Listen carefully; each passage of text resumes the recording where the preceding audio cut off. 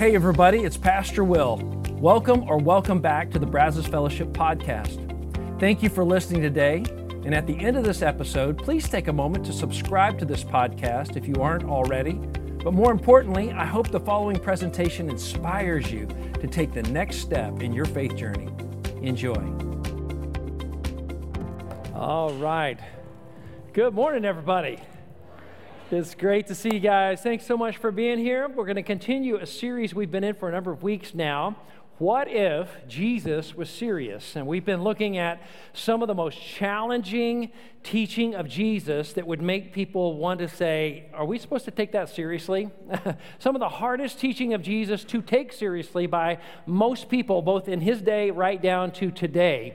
It is this Sermon on the Mount found in Matthew chapter 5, 6, and 7. It spans over 3 chapters, and it's really challenging. And we've been kind of going through these first 8 statements that are called the Beatitudes, where Jesus is basically telling us there's this open accessibility to the kingdom of heaven, like his realm, his citizenship into this spiritual kingdom that we can be a part of right now, and that we'll be a part of forever and ever. That there is an eternal kingdom that starts now and will last forever, and he's inviting people into it. In these first 8 statements, he's basically saying, this is to whom the kingdom is open. These are the kinds of people that I'm welcoming into my kingdom.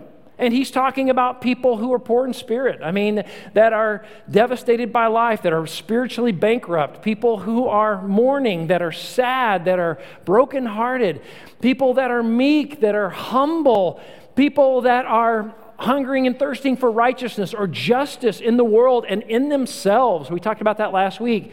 And this week, we're going to turn our attention to this next statement he makes, where Jesus really kind of uncovers what I believe is maybe one of the number one ways that people sabotage their relationship with God, that they forget or they miss or they misunderstand this connection, this inseparable link that Jesus teaches right here in verse 7 of Matthew chapter 5. This is such a powerful truth. If we begin to get it, we get to own it and understand it. So let's take a moment. Let's take a look at it, and we're going to spend the next several minutes together to really try to understand how do we take this and make it a part of our life and let it challenge us, because Jesus is serious, okay? Let's take a look together. Let's say it together, blessed are the merciful, for they will be shown mercy. So the first question that we really need to ask is, what does he mean by mercy? What does this word mean? What did the people who were listening to it at that moment know that it meant in that context? So let me just give you a brief definition. Mercy simply means compassion for the needy, for people in need, okay? And when I say compassion for people in need, I don't just mean a feeling, like, oh, I feel compassionate towards people who are in need, right? No, that it is a feeling that moves you to action, that it is something that prompts us to do something about it, that it's not just a feeling, that it's something that makes us put that compassion into action, okay? So the question you might be asking, if you're not, we're going to go ahead and ask it anyway, is mercy different from grace? Because we talk about grace a lot in the New Testament. That's a theme that's throughout the New Testament. So are these different? And if they are, how are they different? So let's talk about that for just a minute, okay? So grace, they are different, by the way. Grace is a loving response when love is undeserved. In other words, grace is what's given when the recipient of the grace totally does not deserve it in any way, shape, or form, okay? Now, mercy's a little different. Mercy is a loving response prompted by misery and helplessness. It is seeing someone stuck in a situation and you go, she's never going to be able to get herself out of that. He can't get himself out of it. They're going to need some help. Like they need help right now. And I can offer that help. And when you step in and offer the help, you're offering mercy. And when you do that, you're doing something that reflects God, because he is a merciful God. So to put it another way, grace answers the undeserving the way that mercy answers the miserable.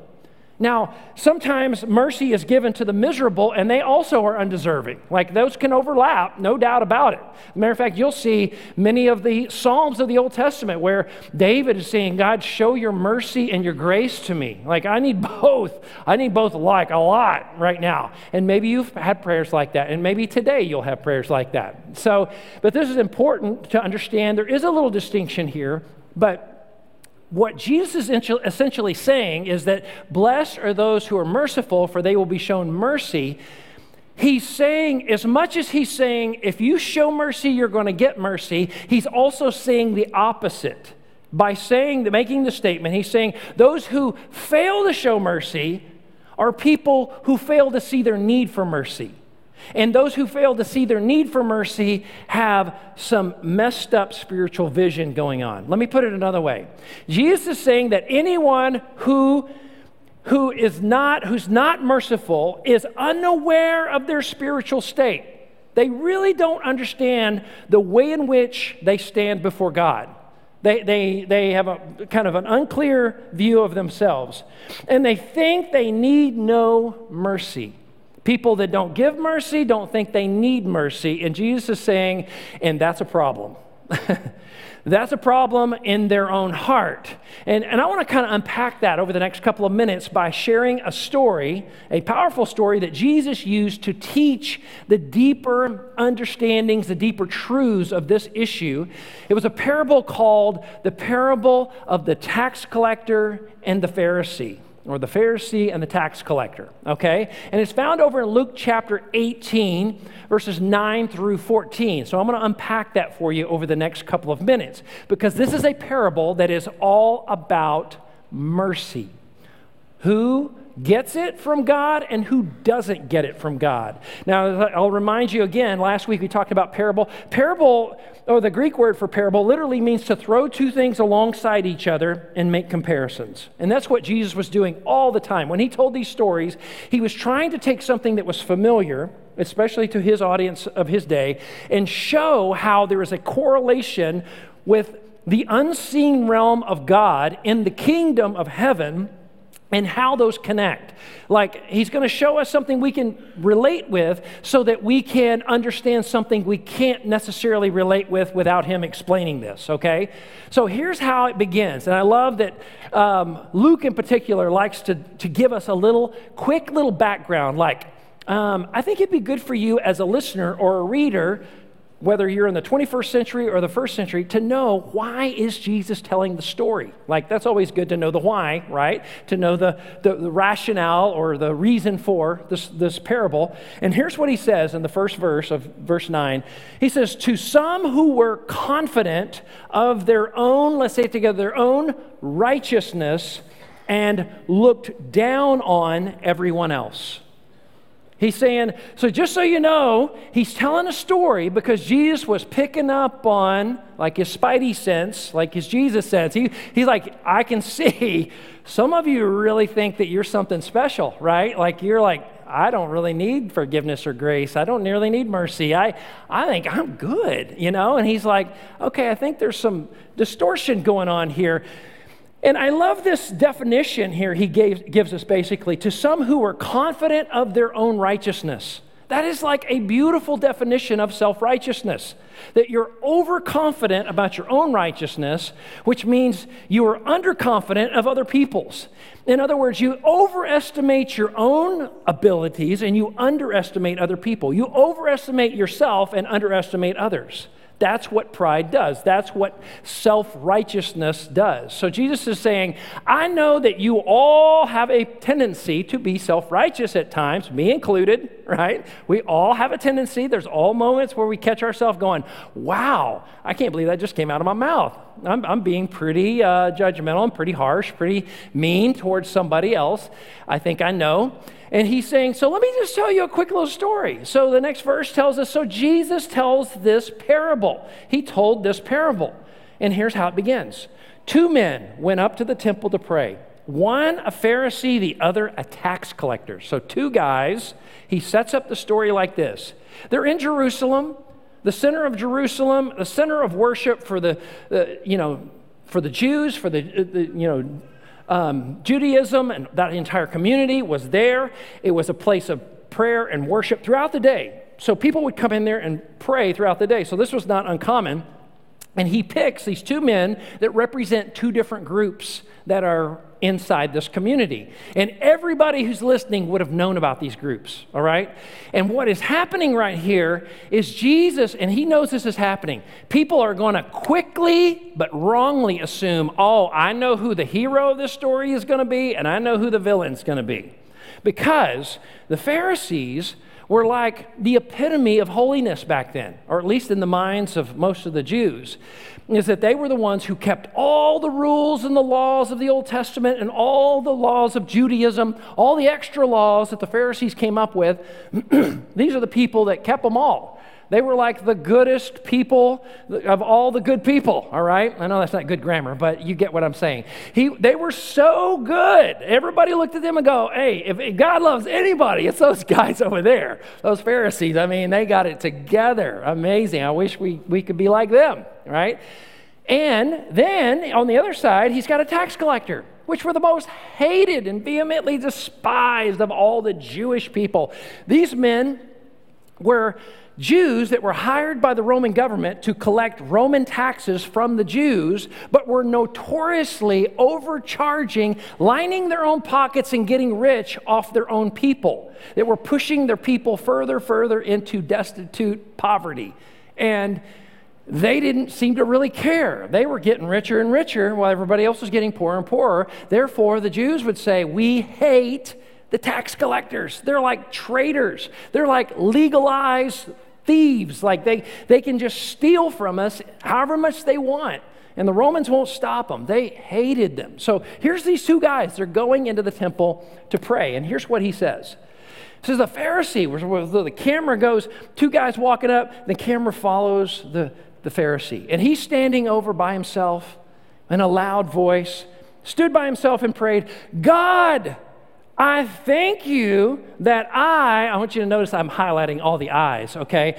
I am not like other people, robbers, evildoers, and adulterers, or even like this tax collector, which is probably all three. Like he's probably doing everything bad. I fast twice a week and give a tenth of all I get. So let me first say, the things that the Pharisee, first of all, let me say this.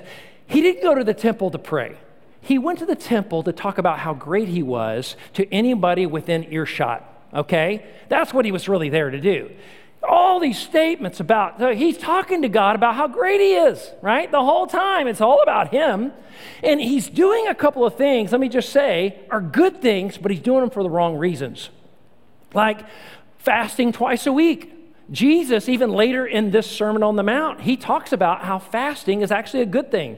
And he explains to us how to do fasting properly. We'll get that later on. But he also is saying, and I give a tenth of all my income. I tithe the 10% of everything that I get, I give as an act of worship back to God. And this is a great thing. This is awesome. This is something we teach here at Brazos Fellowship, to be a percentage giver, to give a tenth. It's like, it is a faith-stretching, hard thing to do for most of us, but God honors it and he blesses that, and it's a good thing. So these things that he's doing, it's not that they're bad things. He's doing it to support his self-righteous personal image that he's trying to uphold, right? In other words, this Pharisee has come to the temple and is using as his standard of righteousness other people. We always got to be careful that we are not using, especially with God, as our standard for what is right and wrong, all the other people around us. And that is exactly what he was doing. And he was saying, well, God, I mean, compared to the robbers and evildoers and adulterers and even the tax collector, I mean, God, I don't mean to toot my own horn, but wow, I'm way better than them. I mean, forgive me, but I'm pretty awesome compared to those people, right? And when we go to compare ourselves with people, we tend to pick people like that. Jesus is just basically showing us what wasn't just true of the first century. He's telling us what's true of every century. This is human nature to do this. And he's saying, I want you to be careful and check out what he's doing here. And he's beginning to make it all about him, and he's using as a standard other people. But then he knows that since he feels like he's doing better than other people, then God must be pleased with him, and he's got nothing to worry about. Like me and you, God, we're good. All these other suckers out here, I mean, they haven't been even trying, and I'm like so much better than them. And then the camera pans over to the tax collector, and he is far like on the other side of the room, we're told. And this is what Jesus says. He says, but the tax collector stood at a distance. He didn't try to go stand right next to the Pharisee. He would not even look up to heaven. I want you to notice his posture. Posture is important when we get alone in prayer time with God. Let your posture reflect what's really in your heart.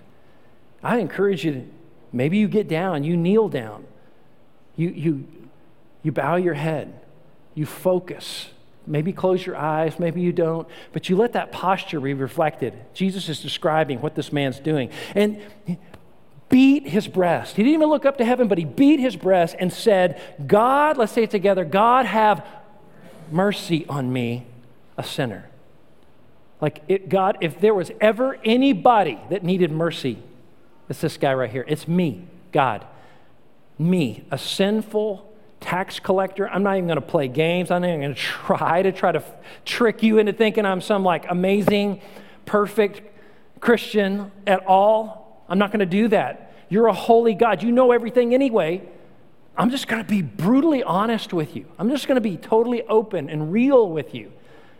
And since when he came before God, he didn't use other people as a standard. You see, immediately he uses God himself, God's holiness and his righteousness. That is his standard for righteousness.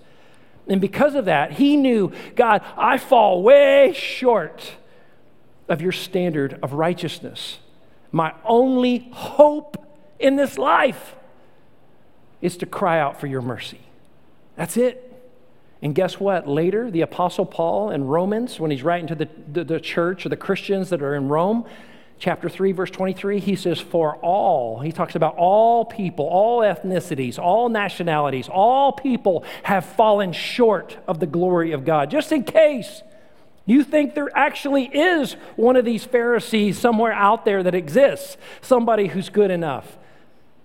They don't.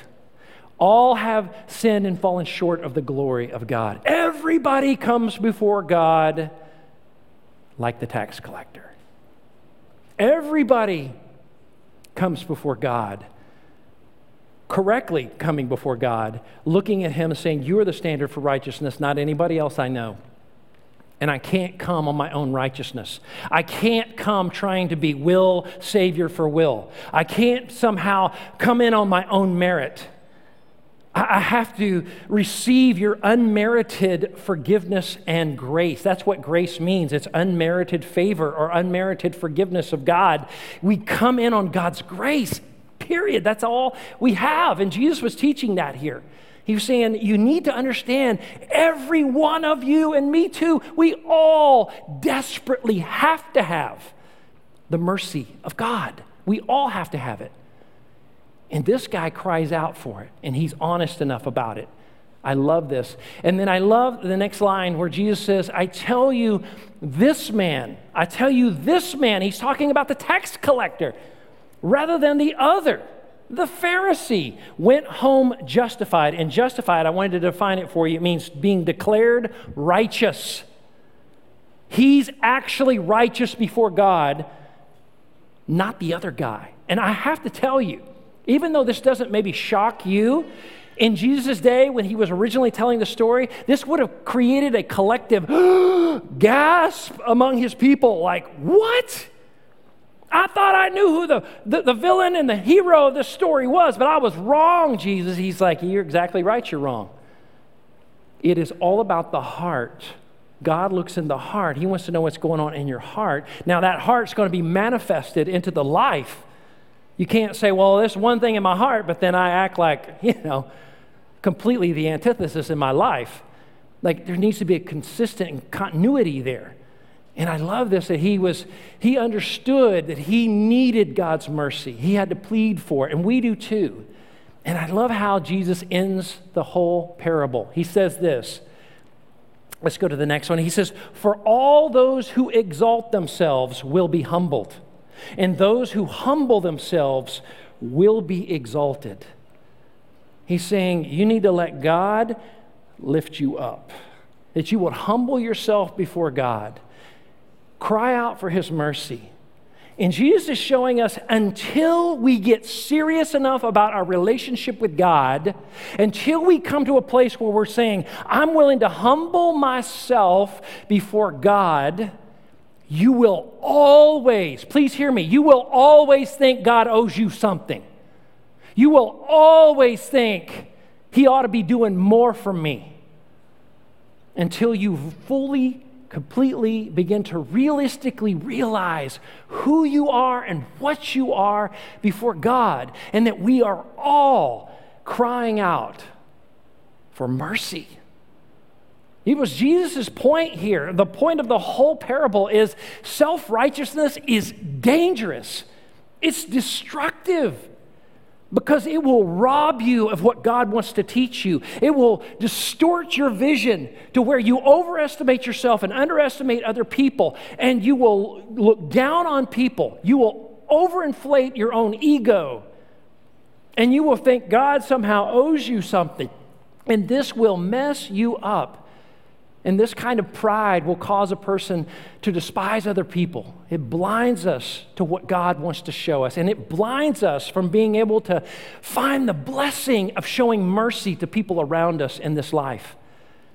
And one of the things it does is we kind of go back and reflect one more time on Matthew 5:7. Blessed are those who the merciful, for they will be shown mercy. Jesus is showing us there is this inseparable link between the vertical relationship in our life with God and the horizontal relationship that we have with people, whether it's enemies or allies, okay? There is this tendency in human beings throughout history and right down to this moment to try to break this weld right here. And Jesus says you can't do it. There is an inseparable link. And this is where people sabotage their relationship with God all the time, is that they try to act like, oh, my relationship with God doesn't really have anything to do with, or very little to do with, how I treat other people, especially my enemies over here. Like, I'm good with my allies, but the moment that they betray me and I have to throw them over there, then like, I'm done. I'm not even going to try. I'm not even going to try to show them love, no mercy, no grace, no nothing. Forget it. But me and God, we're good. Right? Jesus is like, you can't play like that. That is not how my kingdom works. You cannot act like that. One of the reoccurring themes that you will see throughout the Sermon on the Mount is he's showing us there is an inseparable link between our relationship with God, the vertical, and our relationship with other people, the horizontal. Jesus is trying to show us we can't divorce us. We cannot separate. We can't break that weld. They are always going to be connected. And Jesus repeatedly emphasizes how we treat other people will determine how our Heavenly Father will treat us. This was hard to hear in Jesus' day. It is still hard to hear today. And Jesus, over and over, when he's given us the Lord's Prayer, right? He's saying, Father, when he tells us about forgiveness, he says, pray that the Lord will forgive, Father, forgive our debts as we also have forgiven our debtors. Like, do you see that? What's implied there is that you're willing and you're actively forgiving someone else, therefore you get forgiven. Jesus talks about this all the time. It gets missed a lot. But if Jesus was serious, if we're really going to take him seriously, then we can't separate our relationship from God, with God, and our relationship with others. They are inseparable. In fact, throughout church history, and you can fact check me on this, every time in history that the church, the Christian church, or any religious group, but we can go as broad as you want to go, every time that they separated their relationship with God from their relationship with people, every time that it was so common for people to use God to justify mistreating other people, some group of people. In the kind of philosophical, logical approach was to them, and it was a marred one, it was one that was messed up, it was one that was distorted because of their pride, was, well, God hates them, so we're justified in hating them. So we can pretty much treat them however we want to treat them, and we can get away with it because God doesn't agree with them, and that has never been what Jesus taught. He never was like, oh yeah, you go ahead and divorce those two, treat them however you want, and I'll be good with it in the end. But that is something that he called us to say, always pay close attention to how you are treating. If you say you love God, you better pay close attention to how you're loving other people, especially the people closest to you in your life. As a matter of fact, the Apostle John comes back and drills down deep on this in 1 John chapter 4. I love this. Years later, he's taking this teaching of Jesus and he's saying, once again, let me remind all of you who claim to be followers of Jesus, don't take this lightly. Here's what he says, starting with verse 20. He says, whoever claims to love God yet hates a brother or sister is let's say it together, is a liar. Wow. I wasn't kidding when I said this is going to be hard to hear, right? Who is it in your life that you have justified hating? Who is it in your life where you're like, I'm good. I don't really have to love them. I don't have to care about them. I don't have to show any mercy or grace to them. He says, for whoever does not love their brother or sister whom they have seen cannot love God whom they have not seen. In other words, it is easy to love God when we think the only really prerequisite to loving God is church attendance on Sunday. Now, I am so glad you are here, even on Sundays when it's hard to hear the message, right? And when it's challenging and it's like, wow, this is going to make me have to rethink and talk about some things with some people. I'm going to have to reapproach how I treat people completely, absolutely. But if we are truly going to say we love God, we cannot neglect other people who are made in the image of Almighty God. We can't do that. Now, because we love them in compassion, we can speak truth and love to those people. It doesn't mean, it's not loving to not ever speak truth. It's not loving to see somebody on a train track and here comes the train and there's an inevitability that's coming, a judgment that's coming, and you don't ever say anything. That's not loving. That's not compassionate. There are times we're going to need to say something, but we do not come from this angle of like, I'm better than you, because people pick up on that so fast. Well, if you're going to come with your high horse, condemning, judgmental attitude, then this is over. I don't even want to hear.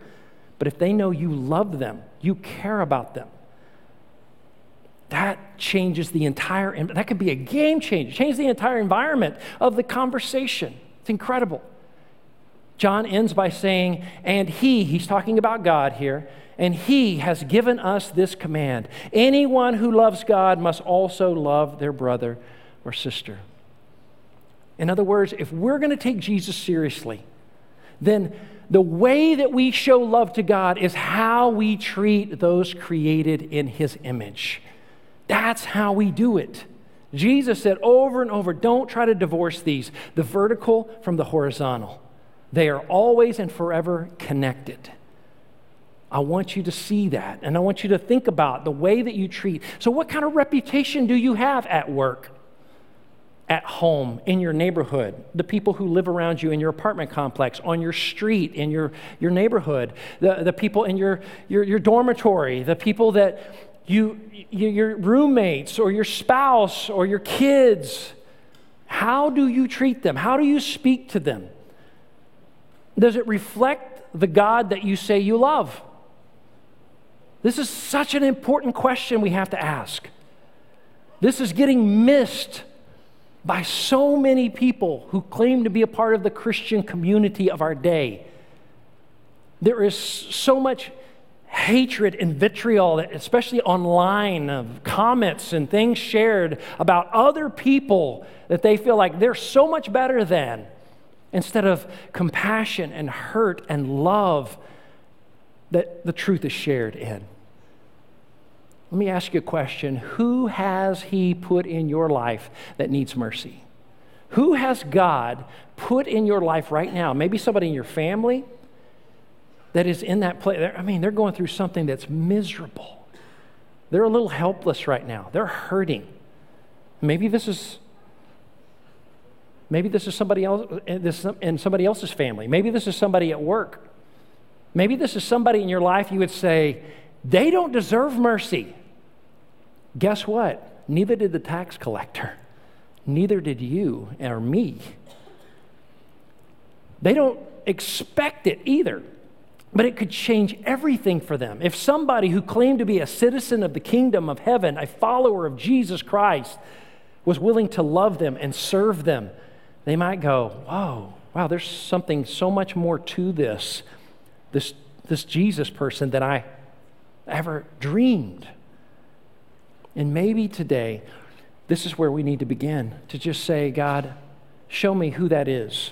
Show me who you've put in my life today that I need to love and that I need to show mercy to today. Essentially what Jesus is telling us, he's saying, I want you to, on the regular, to make the tax collector's prayer your prayer. It should be my prayer, right? Every single day we need mercy, right? Every day we need mercy. And he said, if you don't think you do, you're deluded. You're edging over into the Pharisee territory. Careful. Those people are distorted and blinded. They don't see themselves or anyone else. The whole world is they're looking through a distorted lens.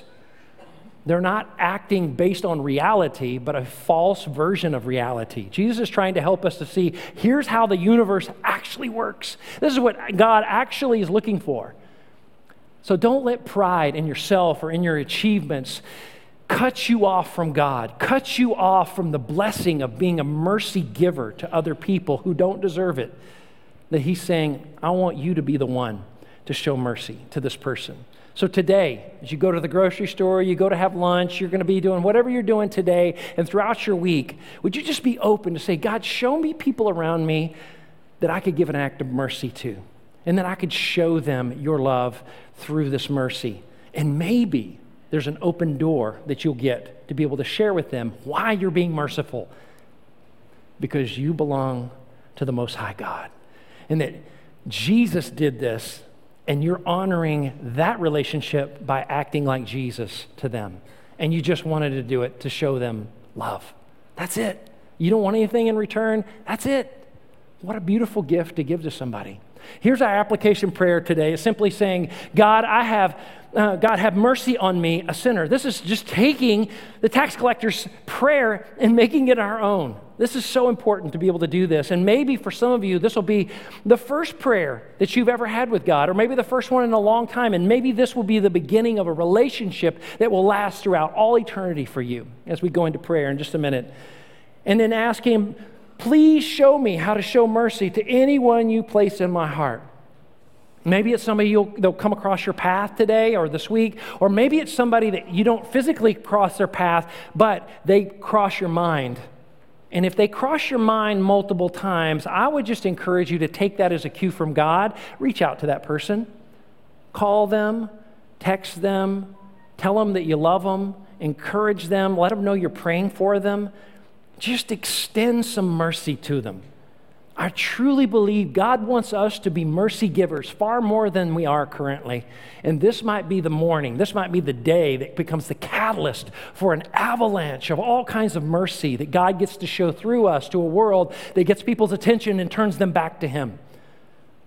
But we got to stop letting our pride stop us from doing that. No, I can't do that. That would be awkward. And it's all about me and what's that going to make me feel like, and how's that going to make them look at me or think about me, and stop all the I stuff, right? God, what do you want? And what would be best for them? Simply put. If you would, let's bow together in prayer and ask God to lead us forward, to take Him seriously. Blessed are the merciful, for they will be shown mercy. God, we come before you right now, and we thank you so much for this beautiful insight into how to live our life today. if we claim that we love you, but we do not love the brothers and sisters around us, we're liars. Either we don't really mean that we love you, or we haven't really come to terms with what it means to love you. We're just like little children saying words that we don't even understand what they mean. I pray, God, that that stops today. That all across this room we would say, God, I do love you. And I take that very seriously. And I also simultaneously realize that I need to take seriously the way I treat other people who are made in your image. Would you tell him that right now? God, I am taking seriously the way I treat other people who are made in your image. I'm not going to let my culture, my family tradition, my income level, my education level, my socioeconomic level, any of these constraints within our society, I'm not going to let any of that dictate to me how I'm going to show mercy to other people. I want your Spirit to guide me and lead me in this. As a citizen of your kingdom, you are my king. You are the one who calls my shots. I follow you. And may that ring true throughout my life at every level. Would you tell him that right now? Jesus, you are my king. I follow you. And help me to follow you in the way I treat other people all throughout my life.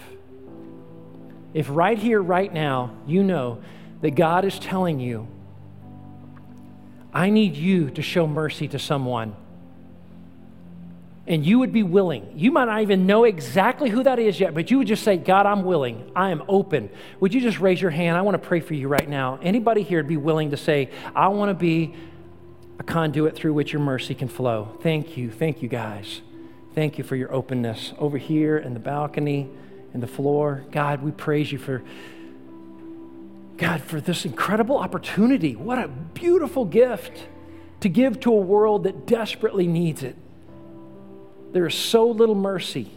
Everybody's looking out for, number one, what they can get out of it. God, what a gift that we could show up and just say, I'm just here to bless you. I'm here to help you. I'm here to help you see God. We're saying, yes, God, use us. Use us. You may lower your hands. And God, I pray for every person in this room right now that maybe for the very first time is saying to you, God, have mercy on me, a sinner. I'm asking for forgiveness. I want to follow you. Would you just pray that right where you sit? Just like the tax collector. God, have mercy on me. I'm a sinner. If you're praying that for the first time and you're asking Jesus Christ to come into your life right now, would you just ask him, Lord, I pray that you come into my, you would lead me from this day forward.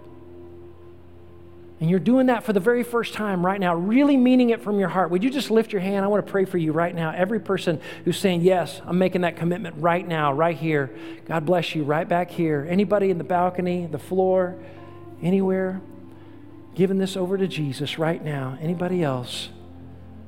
Father, we thank you so much for your love today. God, I pray you would help us to be those who are willing to carry your ministry of mercy out into the world, and that we could be able to show the love of Jesus to those around us in such a tangible way that it is undeniable and is irresistible, and that people are forced to be drawn to you and brought to you, and that we would invite them with us even next Sunday.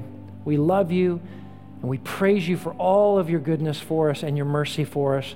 We pray it all in the incredible name of Jesus. And everybody said, amen. God bless you guys. Have a great week, and we'll see you back next Sunday.